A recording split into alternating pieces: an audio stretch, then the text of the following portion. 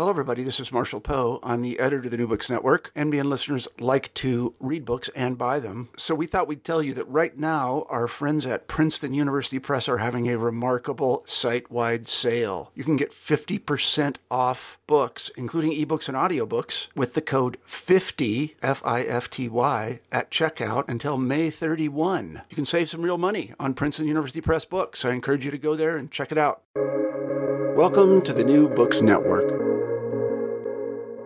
Hello, everybody, and welcome back to New Books in Science, a podcast channel on the New Books Network. I'm Galina Limorenko, doctoral candidate in neuroscience with a focus on biochemistry and molecular biology of neurodegenerative diseases at EPFL in Switzerland, the host of the channel. Today we'll be talking to Professor Jeremy De Silva, the author of First Steps: How Upright Walking Made Us Human, blending history, science, and culture, a highly engaging evolutionary story exploring how walking on two legs allowed humans to become the planet's dominant species. Humans are the only mammals to walk on two rather than four legs, a locomotion known as bipedalism. We strive to be upstanding citizens, honor those who stand tall and proud, and take a stand against injustices. We follow in each other's footsteps and celebrate a child's beginning to walk. But why and how exactly did we take our first steps? And at what cost? Bipedalism has its drawbacks. Giving birth is more difficult and dangerous. Our running speed is much slower than other animals. And we suffer a variety of ailments, from hernias to sinus problems. In First Steps, paleoanthropologist Jeremy De Silva explores how unusual and extraordinary this seemingly ordinary ability is. A 7 million year journey to the very origins of the human lineage, First Steps shows how upright walking was a gateway to many of the other attributes that make us human, from our technological abilities, our thirst for exploration, our use of language. It may have laid the foundations for our species, traits of compassion, empathy, and altruism. Moving from developmental psychology labs to ancient fossil sites throughout Africa and Eurasia, De Silva brings to life our adventure walking on two legs. Delving deeply into the story of our past and the new discoveries rewriting our understanding of human evolution, First Steps examines how walking upright helped us rise above all other species on this planet. Well, Jeremy, welcome to the show. Thank you so much for having me. So as we're living through these unprecedented times, I'd like to ask, how has the pandemic influenced you and your work? It's a great question. I live in Vermont. We've been very fortunate to not be impacted too severely by the pandemic. My kids still can go to in-person school. We've been so grateful to the community and the teachers because teaching from home, homeschooling our kids, which we did at the start of the pandemic in the spring, made balancing work and homeschooling impossible. It was very, very difficult. And so I really feel for my colleagues who are homeschooling their children right now. We've been so fortunate here in Vermont. But it's impacted my research in a number of ways. I've turned to more local projects, and so we have a paper coming out this week on the carbon dating of a mammoth fossil that was found in Vermont in 1848. I didn't think I'd be interested or doing work on mammoths, on woolly mammoths, but sure enough, that's what a pandemic will do. It forces you to be a little more nimble and to do local projects. But what's happening with human evolution that I think is quite interesting is that folks that have projects where there are collaborators in Africa, mostly Eastern Africa and Southern Africa where I work, if we have partners there that continue to do the work, we can still describe fossils that are being excavated. That's happening with a new site in South Africa, for instance, that my colleague Lee Berger is excavating. And so, in some ways, it's helping decolonize our science. Where if you are an American scientist who just swoops into one of these countries and does your work and finds fossils without having strong partners, colleagues that are scientists in those countries, then your work is not really possible anymore. And so, that to me is a silver lining, because the decolonization of our science has been something that's been sorely needed for a long time. Well, I suppose if somebody asks you, what have you been doing during the pandemic? Oh, well, I baked some sourdough bread, carbon-dated mammoths, and decolonized science. Oh, dear. Oh. Well, I mean, my colleagues are way ahead of me on that one. But yeah, it's, there have been moments of productivity and plenty of moments of despair as well. But yeah, the carbon dating of the mammoth has certainly been fun. So can you perhaps tell us how you coped with some of these moments of despair? That's a great question. I've got an incredibly wonderful and supportive wife, and my two kids have just been an amazing joy. I have 10-year-old twins, and they have this seemingly unending optimism and hope about the world, and they're so flexible. They've just been, seeing the world through their eyes has helped during these times, and it has honestly given me quite a bit of hope in the future. My students as well, not just my children, but my students. I've continued to teach remotely at Dartmouth College. We haven't been doing too much in-person teaching, so I've been teaching remotely, and I am just constantly awed by my students and what they know, how they think, the way they can turn information into knowledge, and just their passion for making necessary changes in the world. I'm looking forward to when they are our leaders. Oh, that's so refreshing to hear from the mentor. Yeah. This generation, I think it's a remarkable generation that is coming up right now. Okay, so can you tell us a bit more about your background? Sure. So I grew up in Massachusetts, in New England, which is where I teach now. So I'm sort of still home. And I've always been interested in science. As a kid, I loved science. It was always my favorite subject. But I never quite knew what I wanted to do, which I tell my students now is totally okay. And I dabbled in college with astrophysics. But then the math really crushed me once we got to advanced math that didn't even have numbers anymore. It was just letters and exponents. I really struggled with that. And I ended up graduating with a degree in physiology, animal physiology.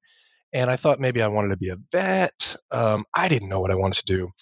And I got a job at the Boston Museum of Science as an educator. And I fell in love with science all over again. It wasn't about what we knew; it was about what we didn't know and how we could find things out. It wasn't about getting the answers right on an exam anymore. The way I sort of had that experience in college, it was really about the questions you ask and the way you wonder about your world. Why is it this way, and how do we know the things we claim to know about the world? And so I taught there for several years, and the way I got into human evolution was we had a small exhibit on these very famous footprints from a site in Tanzania called Laetoli, and the footprints were positioned close enough to our dinosaur exhibit that it was, to me, a little unsettling that we could be spreading misconceptions about those toy packs that have dinosaurs and ancient humans and mammoths in the same bundle, right? And they just call them ancient animals. And it's no. These things didn't live at the same time. There's been such an extraordinary a time scale, geological time scale of Earth. That these different creatures lived at different times. So let's not spread that misconception. Let's move these prints into our human evolution and human biology exhibit. And I talked to my boss, Lucy Kirshner, and she said, "Okay, that's great, but I want you to learn everything you can about human evolution before we do this." And I went to our museum library and I read some books by Ian Tattersall, who's the curator at the American Museum of Natural History in New York, and I got hooked. I got absolutely pulled into this world of ancient human fossils and the stories that they tell us. The evidence that you can pull from these fossils tell us not only about these broad themes of how evolution unfolded, but each one of these fossils was an individual, somebody that lived and breathed and ate and talked and laughed and cried and had a life.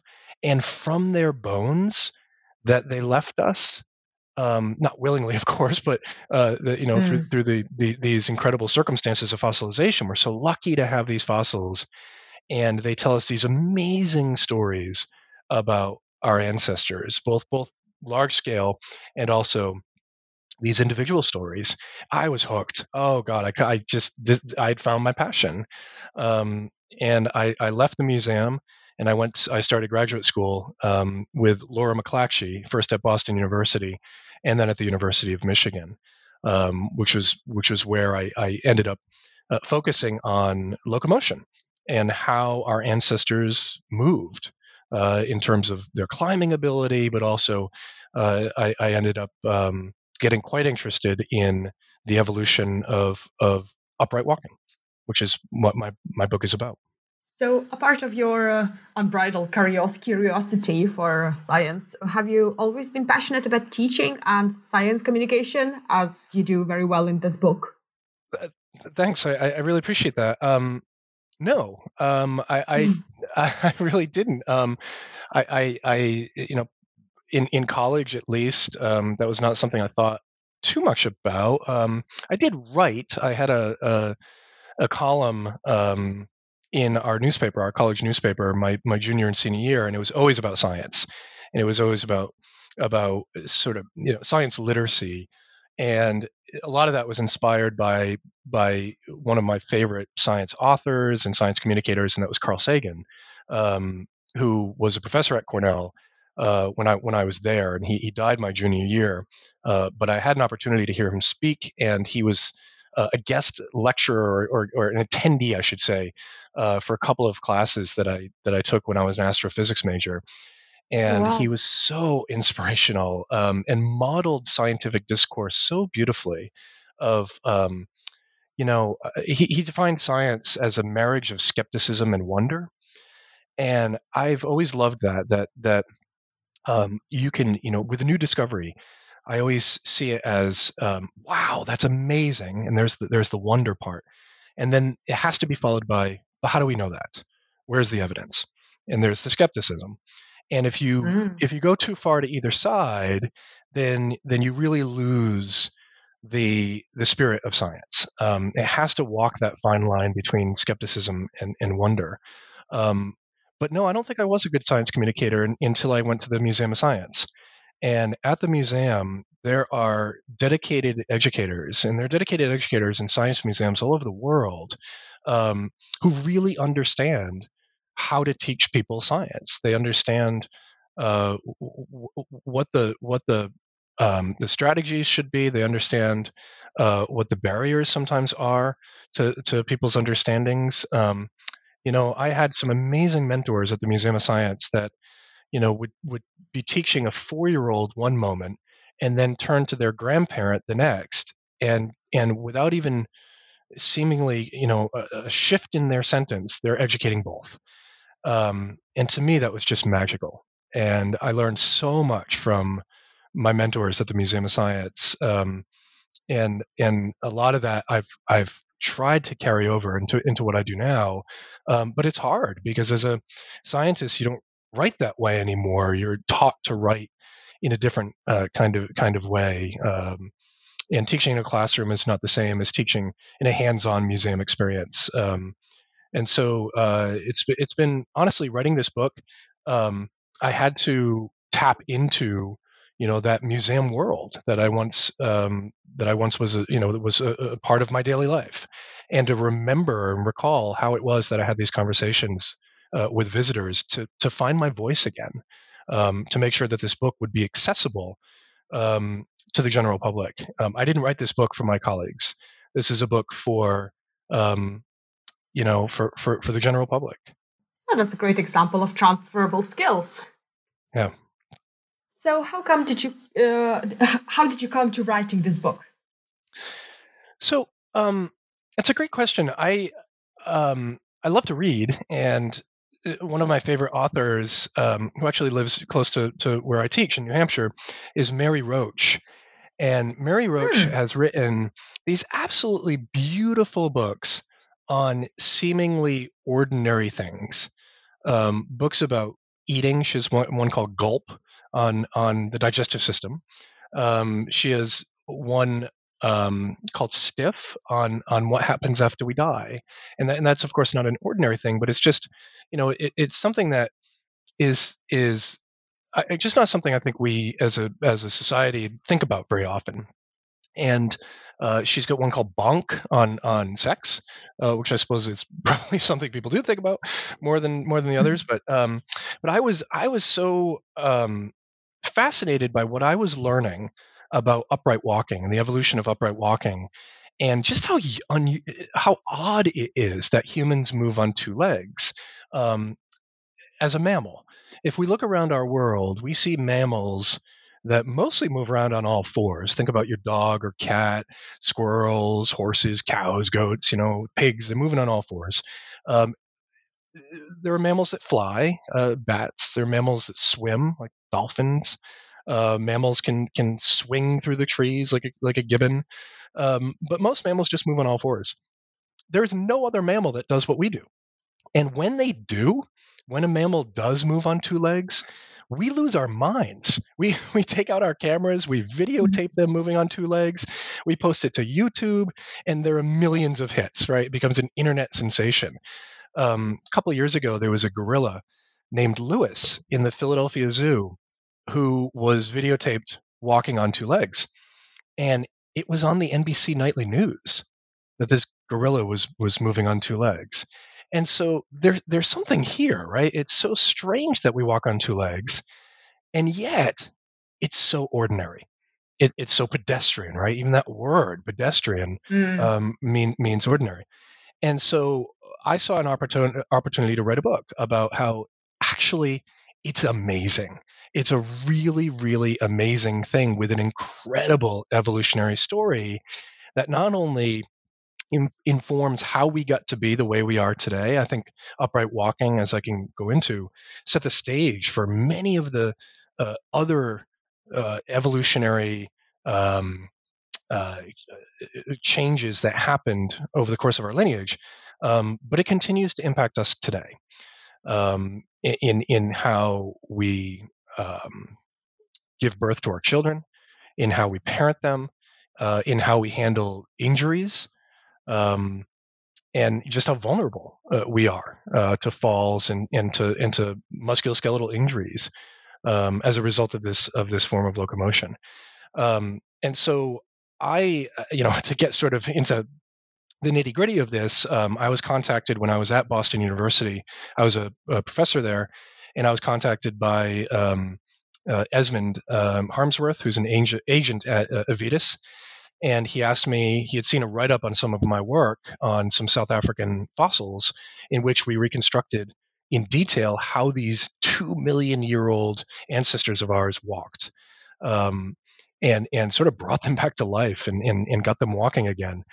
And he asked if I was interested in writing a book, and I said, yes, but not until I have tenure. And so it wasn't until I went to Dartmouth and got tenure, that I then contacted him again and said, yeah, I'd love to write this book. Excellent. Okay, so let's dive into a bit of a science then. Mm-hmm. And can you describe how come human locomotion is so unique?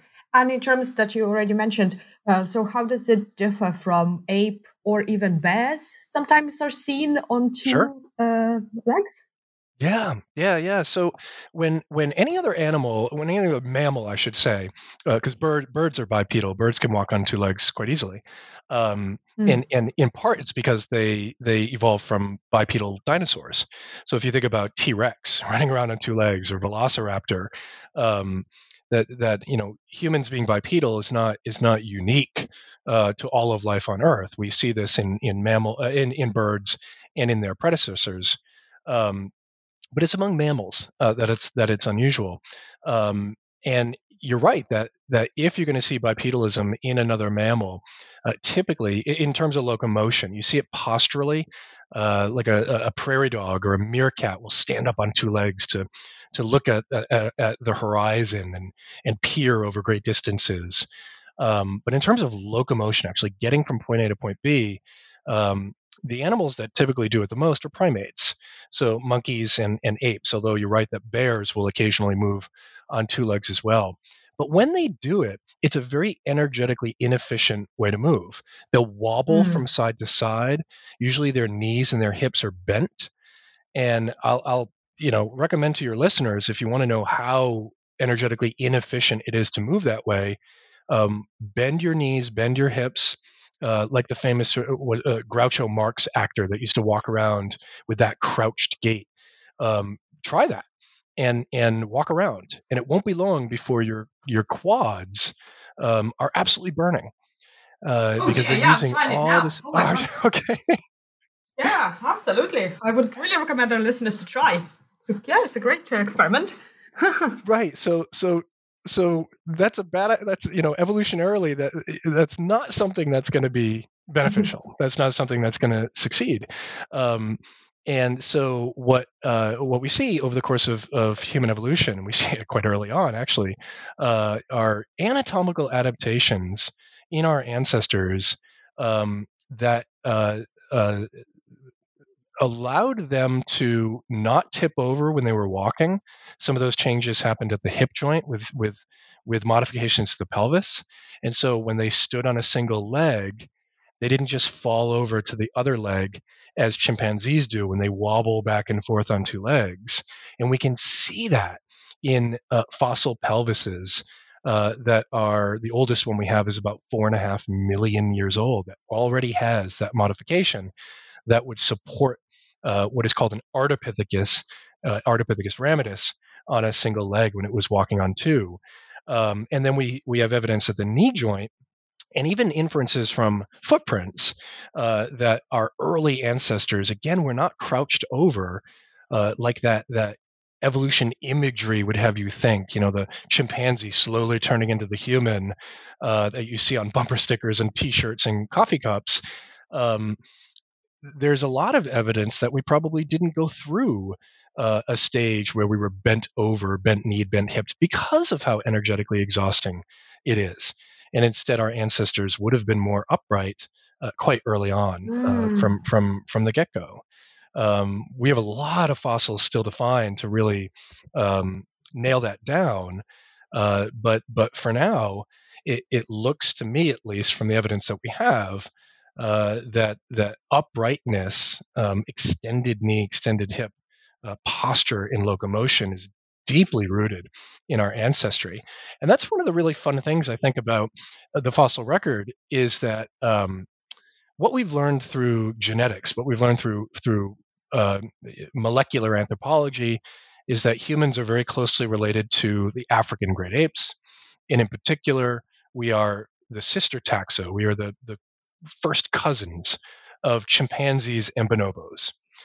And we can tell by examining the differences in DNA that we share a common ancestor with chimpanzees and bonobos that lived about 6 million years ago. Now, this often will lead folks to think that we therefore evolved from chimpanzees, and we didn't. We share a common ancestor with them. And that common ancestor was a more generalized ape from which chimpanzees and humans independently diverged. So when we look at the fossil record, if we go back that far and say, okay, well, what's there? What do we have that's 4, 5, 6, 7 million years old that gives us some insight into what this animal looked like and what it was doing? We don't have much. The fossils are so rare from that time period. There's a skull from the Central African country of Chad. There's a femur from Kenya, and there is a toe bone from Ethiopia. And those are all north of 5 million years old. So they're between 5 and 7 million. And all of them show hints of upright walking. And so when we compare ourselves to chimpanzees, there are all these ways that humans are different from our ape cousins. We have bigger brains. We're more technologically reliant. We have smaller canine teeth. We have less body hair. We have language. We have culture. And it can go on and on and on. And if you then look at the fossils to try to figure out, okay, well, what came first? What were the initial changes that really set us off on this unique path? What we find is bipedalism. It's upright locomotion. And there's even evidence, if you go back even farther than that, to fossils that are 9, 10, 11 million years old. And these are mostly found in Southern Europe. There's some evidence that those apes, those ancient apes, were more bipedal, were more upright than a modern chimpanzee is. And so again, we think of humans as being often, there are misconceptions that we think of humans as more evolved than our ape cousins, but it could very well be that the body from which we evolved bipedalism was already quite upright, and that knuckle walking in chimpanzees and bonobos and in gorillas is a more derived, more recent form of locomotion. This is a hot topic in our field right now. It's debated quite a bit. The field is pretty split on this, and we're going to need more fossils to really figure out if which of these hypotheses is correct. But it is possible, and I think the evidence right now is consistent with the idea that knuckle walking is actually derived. It's the new form of locomotion from something that was not bipedal on the ground like us. That's not what I'm saying, but something that was a little more upright and maybe moving bipedally in the trees. Interesting. So I have two questions relating to what you mentioned, that being upright, it requires quite a lot of balance. So one first question is about kangaroos. So they are technically bipedal, but they use their tail for locomotion, or? That's right. So they're absolutely bipedal, but they're not striding bipeds like we are. And so that's an important qualifier that I should have mentioned at the beginning, because I kept saying that humans are the only bipedal mammals. And you're right, there are hopping bipeds like the kangaroo, and they are magnificently adapted for hopping locomotion. They can move 40 miles an hour. They've got these long tendons, these giant feet that store elastic energy and propel them as they're traveling in this energetically efficient kind of way. But one of the amazing things that I bumped into as I was researching this book, and I write about in one of my chapters, is that there are fossil kangaroos that are enormous. These were very, very large, 7-8 foot tall kangaroos that lived in Australia. Obviously, don't anymore, but we find their fossils, and the fossils themselves are inconsistent with the living kangaroos and their bodies that allow them to hop. And Christine Janis, who's a paleontologist, she did her work at Brown University in Providence.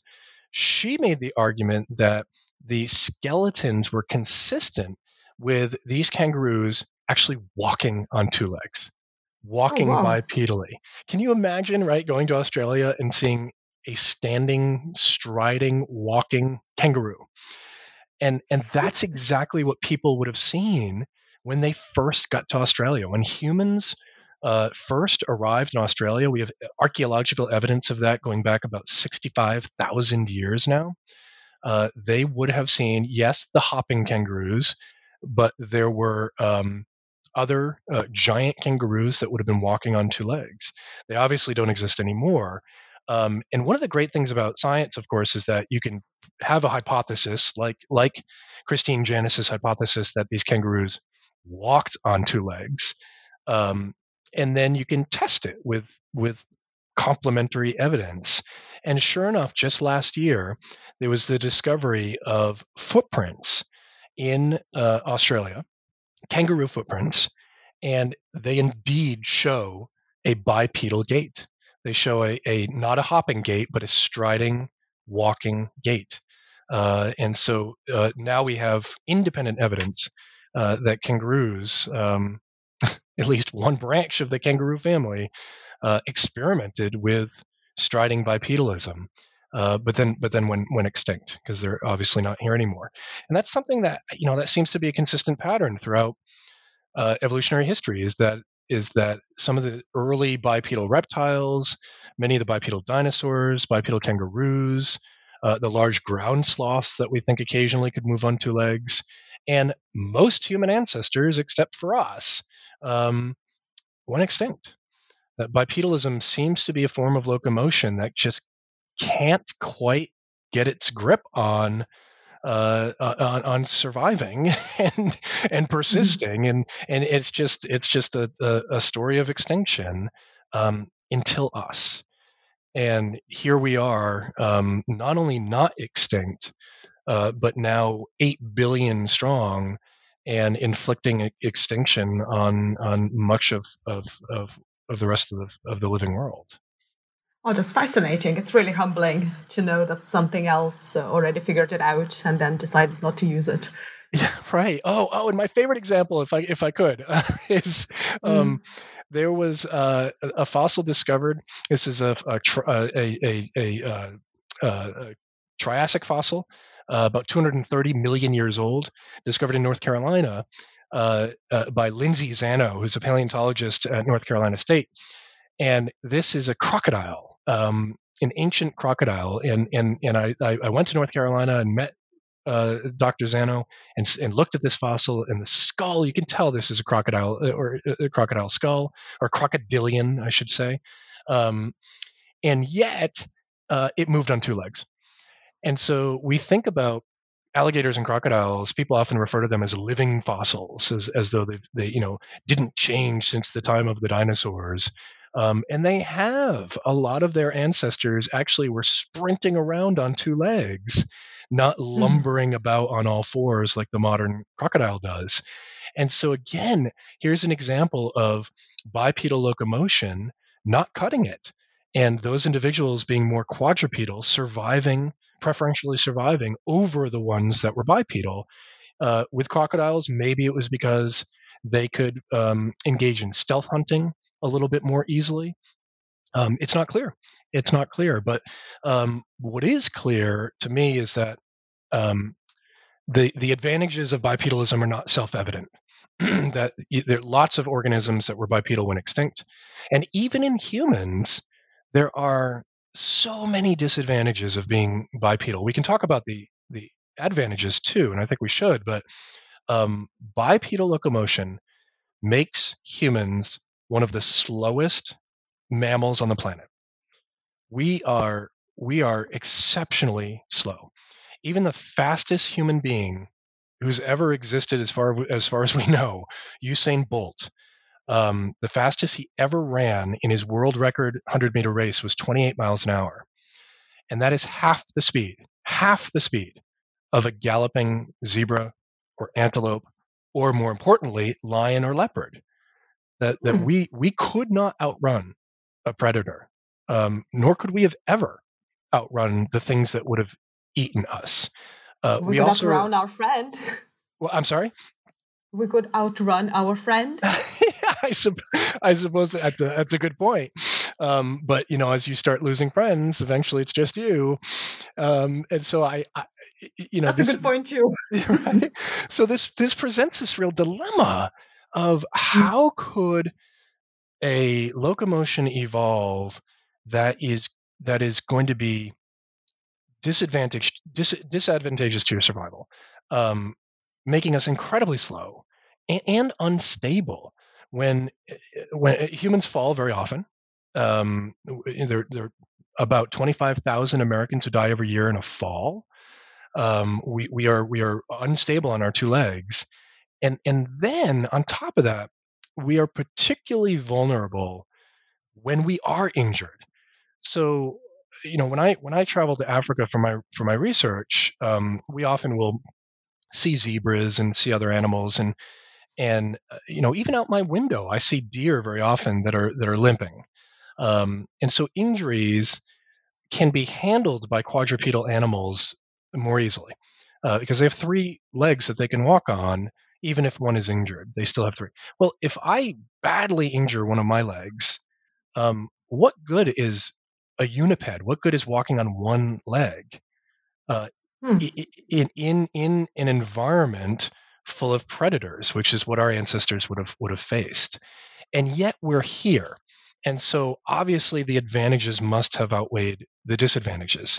But I think those disadvantages are particularly telling and important as we begin to round out this story of how did this form of locomotion persist, and why are we still here?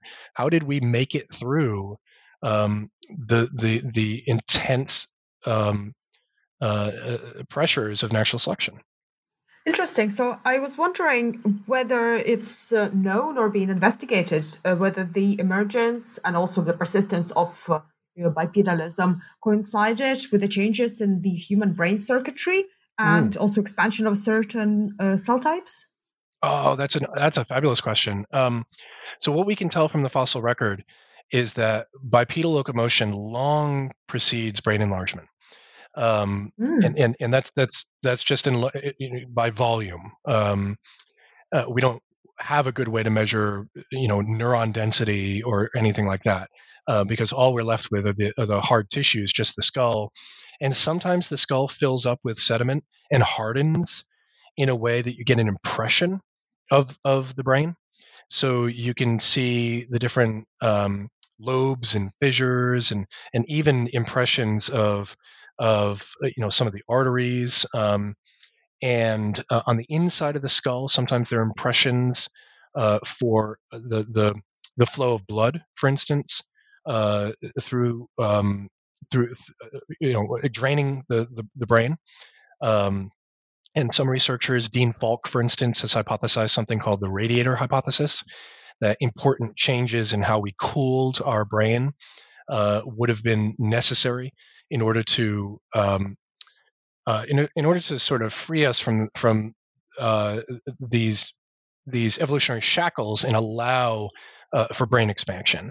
But how that relates to bipedalism is a little more unclear.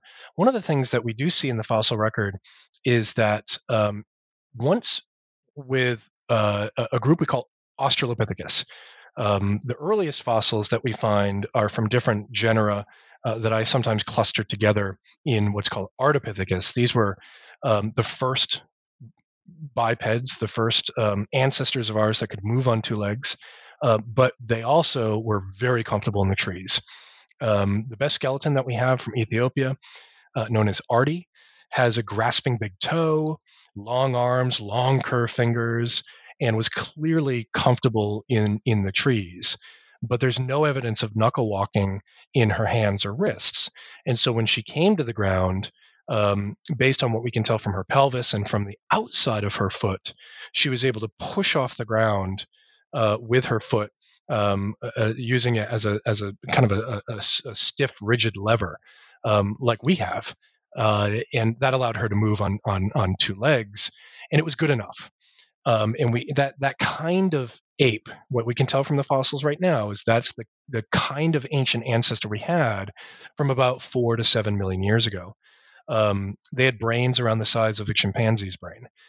But around 4 million years ago, we begin to get a new genus called Australopithecus. And Australopithecus, for your listeners, the most famous Australopithecus is Lucy, the skeleton Lucy, discovered in Ethiopia. She's an Australopithecus afarensis. But now we have a whole bunch of different kinds of them. There are upwards of 10 different species of Australopithecus from Central Africa, Eastern Africa, Southern Africa that have been named. And the evidence that we can tell from the fossils, and one of the great surprises that I've been a part of in the last couple of years, is that different Australopithecus species walked in different ways. They actually had different mechanics of walking. There wasn't a one-size-fits-all mode of locomotion.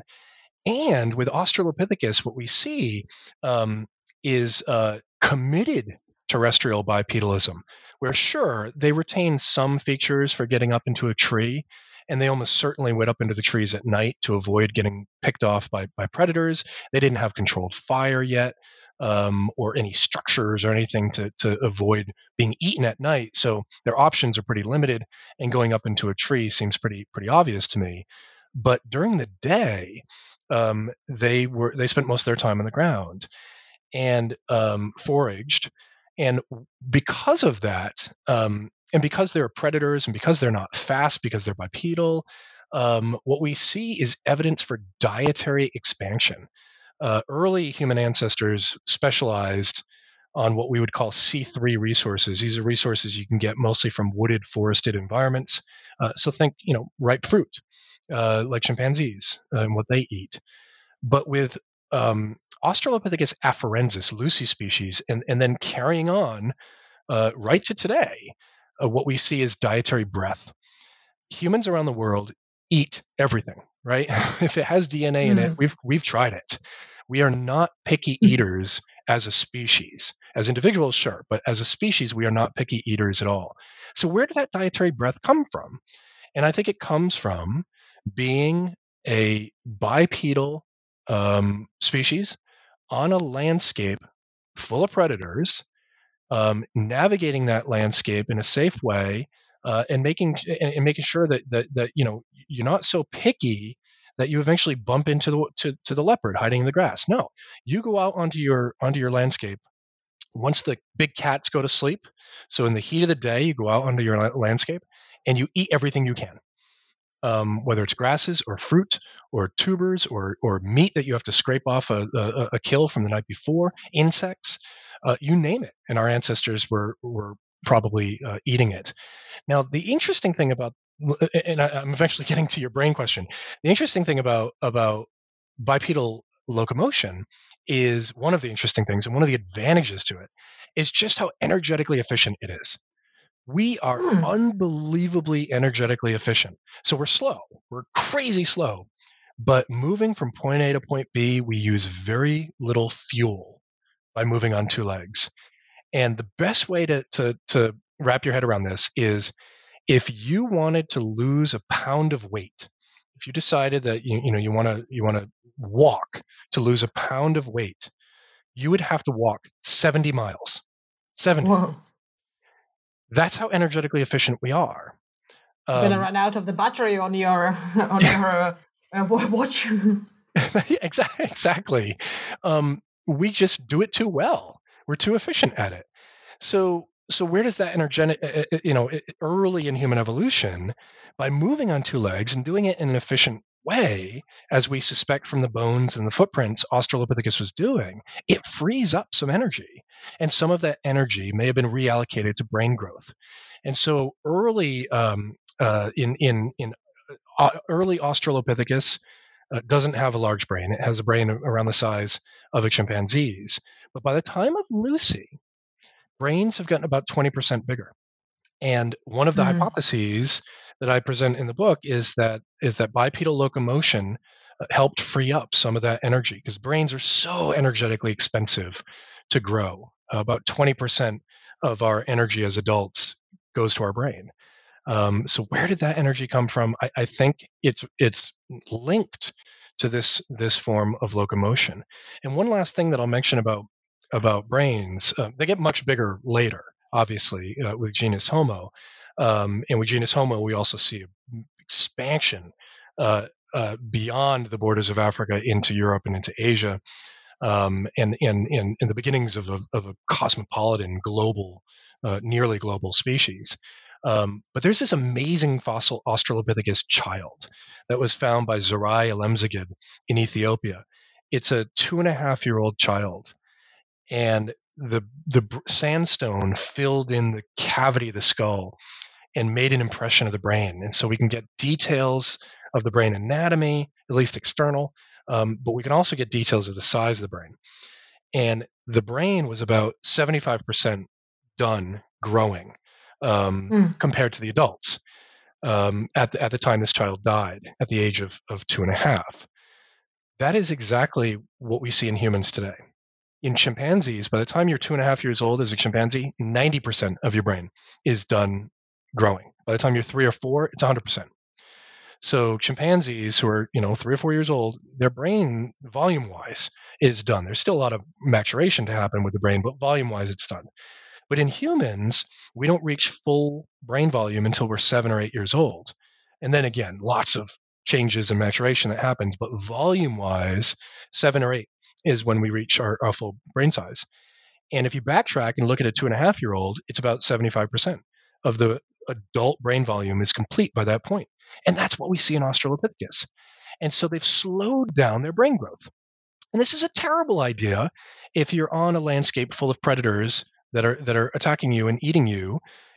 Natural selection would accelerate your growth. You'd want to mature more quickly so that you could get to the reproductive phase and pass on your genes. How in the world were our ancestors able to slow down brain growth? What the researchers who worked on this study suggested, and I think they're absolutely right, is that we had a social buffer, that we were looking out for each other.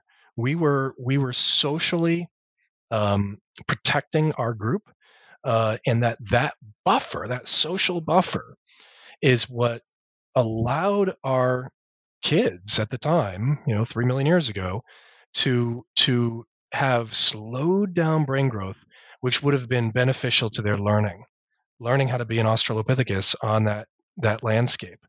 A lot of that neuronal development, which you know more about than I would, happening in an enriched environment over the course of many years, rather than just a couple as in a chimpanzee. And so, I started off earlier talking about just the downsides of bipedalism, and we're slow and we're unstable and we're on a landscape full of predators millions of years ago. How in the world did we survive? And I think this, amongst many other clues, points to us taking care of each other and providing this social buffer. And that's what allowed us to survive this really vulnerable time in our history. Fascinating. So let's just switch to the cultural part then. And what roles did bipedalism play in our social history? That's a fascinating question. So everyone walks a little bit differently, and that's going to be impacted by our biology, by our anatomy, but it's also impacted by our culture and what we see around us. Humans are very good at copying what we see around us, and so gaits are things that we adopt as we see individuals around us. And again, it's affected by our biology as well. And so one of the really interesting things that I discovered in researching this book is that humans are so fine-tuned to picking up on subtle differences in gait, and it's a signal. It's a signal that we are able to communicate to one another. We can identify individuals by gait, and so one of the anecdotes that I present in the book is that I'm on the same college campus as my wife. And back pre-pandemic, when we would walk across the green as I'm heading for lunch or something, I could see her on the other side of the green and recognize her just from her walk. And sure enough, it would be her. And so we can pick up on individuals just by the subtle differences in how they walk. Additionally, we can also pick up on mood. So, think about somebody's slumped shoulders and slow dragging walk versus somebody who has a skip in their step. You can tell that first person is down, that second person is feeling pretty good. And these signals may have had some advantage in the evolutionary past as we are, looking across a landscape and seeing either members of our own species or maybe other species of hominins, because not only do we have evidence of hominins millions of years ago sharing the landscape with lots of different kinds of upright walking hominins, but even Homo sapiens, even our own species, coexisted in Africa and beyond with different species of upright walkers. The one your listeners would know the best would be Neanderthals. Neanderthals we know now were not so different from us that we couldn't have babies with them. We genetically absorbed them into our own gene pool when humans interacted with Neanderthals at the overlapping of territories. But there were other populations. There was something called Homo naledi in South Africa that lived about 250,000 years ago. And Homo sapiens would have overlapped in time and space with Homo naledi. And Homo naledi was this incredibly surprising discovery that we made a couple of years ago in South Africa of a relatively recent hominin, 250,000 years old, that still had a really small brain. It had long legs but tiny joints, and it had feet that were human-like but not very well arched. And we suspect that it would have walked a little differently than humans do. And then the best example is an incredible discovery made on the island of Flores in the Indonesian archipelago of a tiny little upright walking creature that was nicknamed the Hobbit, which is the species name is Homo floresiensis. And it too was unusual in having body proportions like a Australopithecus. It had long arms and short legs. It had huge feet for its body size, and a tiny brain. And it lived up until 50,000 years ago. So Homo sapiens, we would have seen this thing. We would have bumped into it. Now it's gone now, and we can speculate on what happened.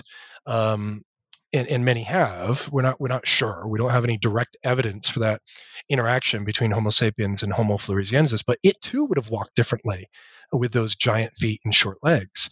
I can sort of imagine it walking like it has snowshoes on, lifting its legs high and to avoid tripping over its own toes.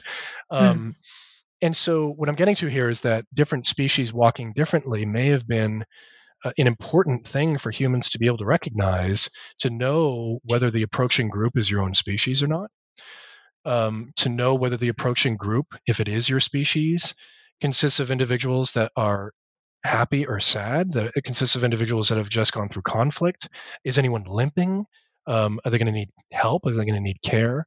So all of that information, walking is not just a way to get from point A to point B. It contains information, and a lot of that information would have been useful in the past, and then even today. This is information that we still communicate to one another in mood, in identifying individuals, but then also all these sort of cultural trends in gait, whether it be a skip, or think about Dorothy skipping down the to Oz, right? Or also the newer one, the smartphone slouch. Yes, exactly. Right, you could absolutely tell from a distance if somebody's on their phone, even if their back is turned. That slow walk, that slouch. And one of the things that I talk about in the book is are some of the important physical and mental benefits of walking as well.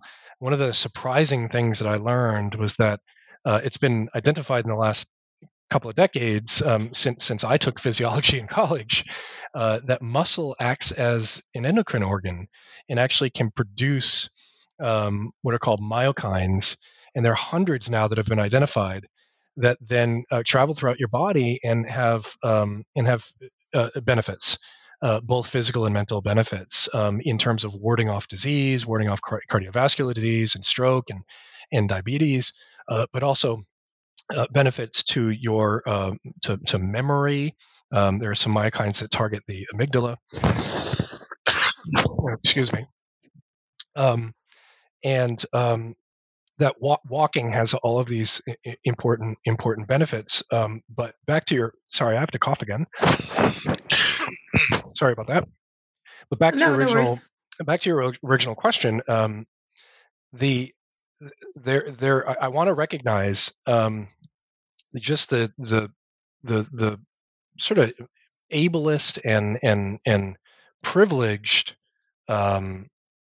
angle that I take and others have taken, that I write in this book about walking. I just had a class with my students where we talked about walking as something that is gendered, and in the world we live in right now, and probably into the past as well, how easy it is for a man to just go for a walk, a white man especially. All of my students were talking about, getting out during the pandemic and going for a walk, and then just having to deal with harassment and having to deal with catcalling. And I was just reading a story as well about a black man in Texas who was walking home from Walmart after the ice storm that hit Texas last week, and he was just walking home, and he was arrested. He was in the street because the sidewalk was icy, hadn't been plowed, and he was arrested for walking in the street. We can't run that experiment again, but my guess is if he was white, that wouldn't have happened.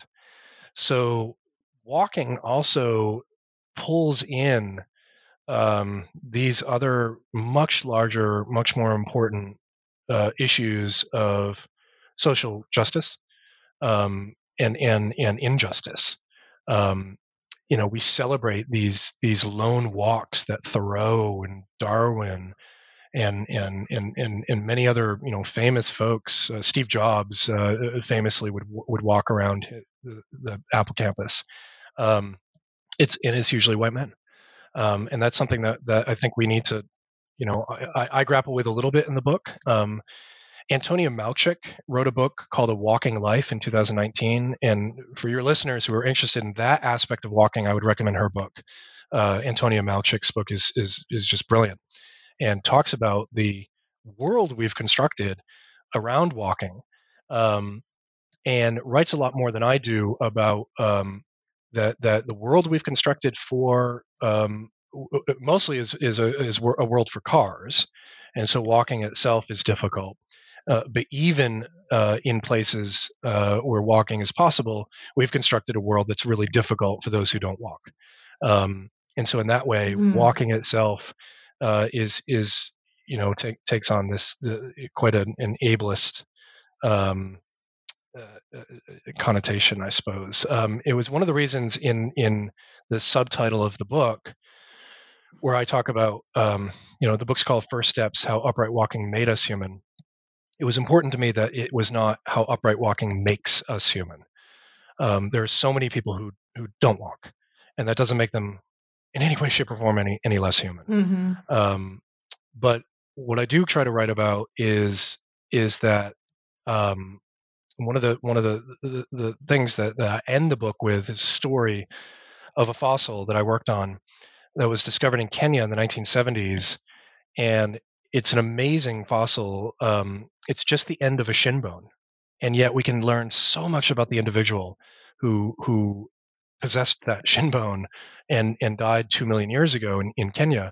It appears to be from a young adult because it has a somewhat open growth plate still. Is detectable, but the individual is done growing. So think about somebody 18 to 20 years old. It's very small, consistent with the size of Lucy, and so we think it might have been from an osteological female, about 70 pounds.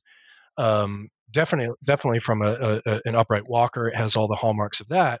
So Homo habilis or Australopithecus boisei, we have a couple of species living at that time. But the most amazing thing to me is that it has a healed ankle fracture. So 2 million years ago, you are a hominin on your landscape and you break your ankle. Broken ankle, right? You step into a ditch or you fall from a tree, break your ankle. There's no way you should have survived. You're already slow and now you've broken an ankle. That should have been the end of this individual, but it wasn't. It was a healed ankle fracture. And so to me, that tells me that other individuals were helping this one out. Got this individual into a tree, brought them food, brought them water, whatever they needed to survive. Mm-hmm. They were buffered from, because of the behavior of others, the compassion of others, the care, the empathy that humans, as bad as we can be to each other, we also have this wonderful aspect to us that we are caring, compassionate, trusting, empathetic primates. And I think that starts back with the origins of bipedalism, and connects us right back to the individuals today that lose a limb and can't walk and don't walk, and we as a society take care of them, and provide the resources, or at least should provide the resources that those individuals need to continue to live a healthy and happy life. Yes, absolutely. And you bring out absolutely crucial point that even the history of locomotion can teach us so much about social justice that we should take a lot of turn a lot of our attention to. Exactly. Yep, that's right. All right. So it's absolutely a captivating read with very beautiful artwork. Your book, and looking at your front cover also makes me think about the X-rays of those feet on high heels. So I'm sure our listeners are going to really enjoy it. So we've taken up a lot of your time, and I would like to, I'm afraid to ask about your next project. It's probably going to be something like astrobiology. Not quite. No, I mean, there's so many fossils that continue to be discovered. And there are new ones coming out of South Africa. There's some beautiful new fossils coming out, even older fossils coming out of Germany. Colleagues of mine, Lee Berger and Madeline Burma. And so there's a lot of work still to be done. There's so many things we still don't truly understand about the origins and evolution of this unique form of locomotion. So I'm not done with bipedalism. I'm still thinking about it, and still working on it. And once it is safe to do so, my plan is to return to Tanzania, to the site of Laetoli, where there are famous footprints, and continue to search, because on the basis of what we found back in 2019, my guess is there are many, many, many more still to be found. Excellent. So where can our listeners find more about your work and the book as well? So my book can be found on the HarperCollins website. So if you just search for Jeremy De Silva First Steps, you can find that book. I also have a website where they can learn a lot more about the research I do, and I've got a number of educational videos that I've posted, and that is sites.dartmouth.edu/De Silva, my last name, and or just Google my name and you can find that website pretty easily.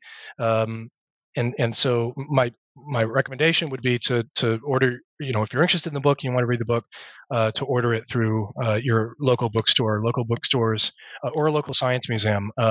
Local bookstores and science museums are really struggling right now in the pandemic, and they could use all the help we can give them. Oh, that's an excellent message. Yes. All right. So that has been an absolute pleasure.